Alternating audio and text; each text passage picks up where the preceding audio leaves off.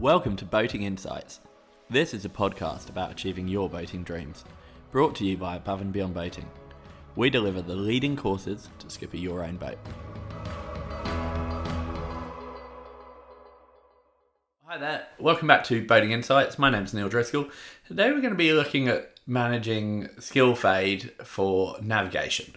And the reason I wanted to look at this one is that especially as we move into an environment where we're using electronics more and more, which is brilliant, and lots of great options that come from that, be it just basic chart plotters and apps or proper electronic nautical charts. But either way, when you're using these, the core skills for plotting bearings, working out routes, accounting for tides, planning for the impact of wind against tide, are still things which it's important to make sure that you're understanding the inputs and how you use these bits of knowledge so that you can obviously help keep yourself safe, and also that you've got enough of an understanding of how everything's coming together, even if you're relying on the computer, if you like, to give you all your answers, that in the event of a systems failure, that you've got enough seamanship and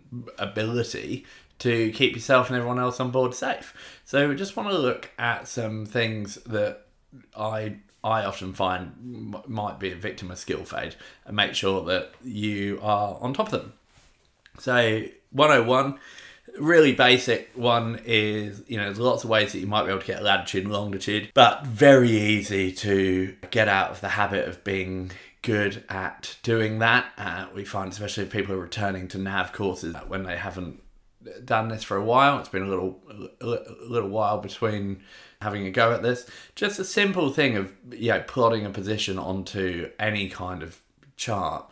It's quite easy to mistake the minutes and degrees, or be moving in the wrong direction, or miscalculate the segments for if they're representing a mile or a decimal of a mile and so on, or minutes. So please make sure that you find a way that you can just have a go at doing that really simply. For example, you'll probably find if you've got some kind of almanac or cruising guide, they'll give you a list of lights, or there's obviously a formal Admiralty list of lights, but even if you're not carrying that, just if you've got some positions, have a look, whatever the chart tool you're using is, be it electronic, paper or both, have a go at locating this and seeing if you can find it. So that was one thing that I just wanted to highlight. The next is some of the functions that you might not use that often. So for example, a lot of people will use electronics to build routes, which is great, but within that, also make sure that you're taking the time to plot out the route, if you can, onto some sort of paper backup, so that you've got it laid out and that in the event of something going wrong, you can find where you're going to be, and that you can take bearings and locate yourself. I'm particularly looking at kind of coastal passages here, rather than obviously just pottering around a harbour with a line of sight navigation. There's also a few things that you might not be using. So maybe if you are using routes all the time and you're generally just kind of driving the boat towards the waypoint, that's great. But what about if you then had a look at the cross-track error on a leg? So cross-track error is the sort of maximum perpendicular distance from the run line. So run line shortest distance between 2 points.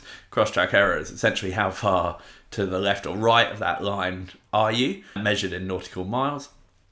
And you can actually set a cross-track error alarm, for example. So you could be using cross-track error alarms and depth alarms just to help make sure that you're staying on course, be it if you're on a motorboat and you're steering to keep the boat safe with the waves, or sailing boat and you're not able to go directly upwind or downwind, then these things can be really helpful to give you a good gauge of how you're going against the planned route, how far away from the run line you're going, and if you're comfortable with that, for avoiding navigational hazards, and of course just to minimise the impact if the conditions change and you're a long way off of the run line and causing you to sort of have to travel a lot of extra miles. And then the last thing that I just wanted to highlight for you is probing in for some of the tidal info. So for example, pretty much everything you're using these days, you can look and get your tidal heights.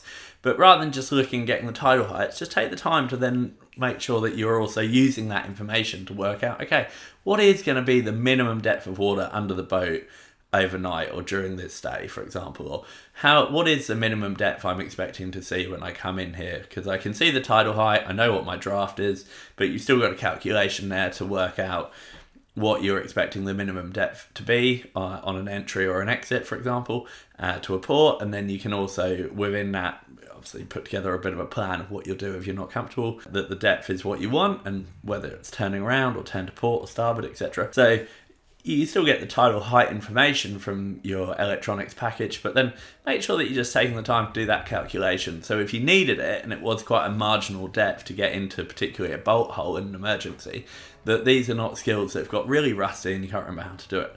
Anyway, I hope that's helpful for you, and just a few ideas to keep your skills up together. Thanks.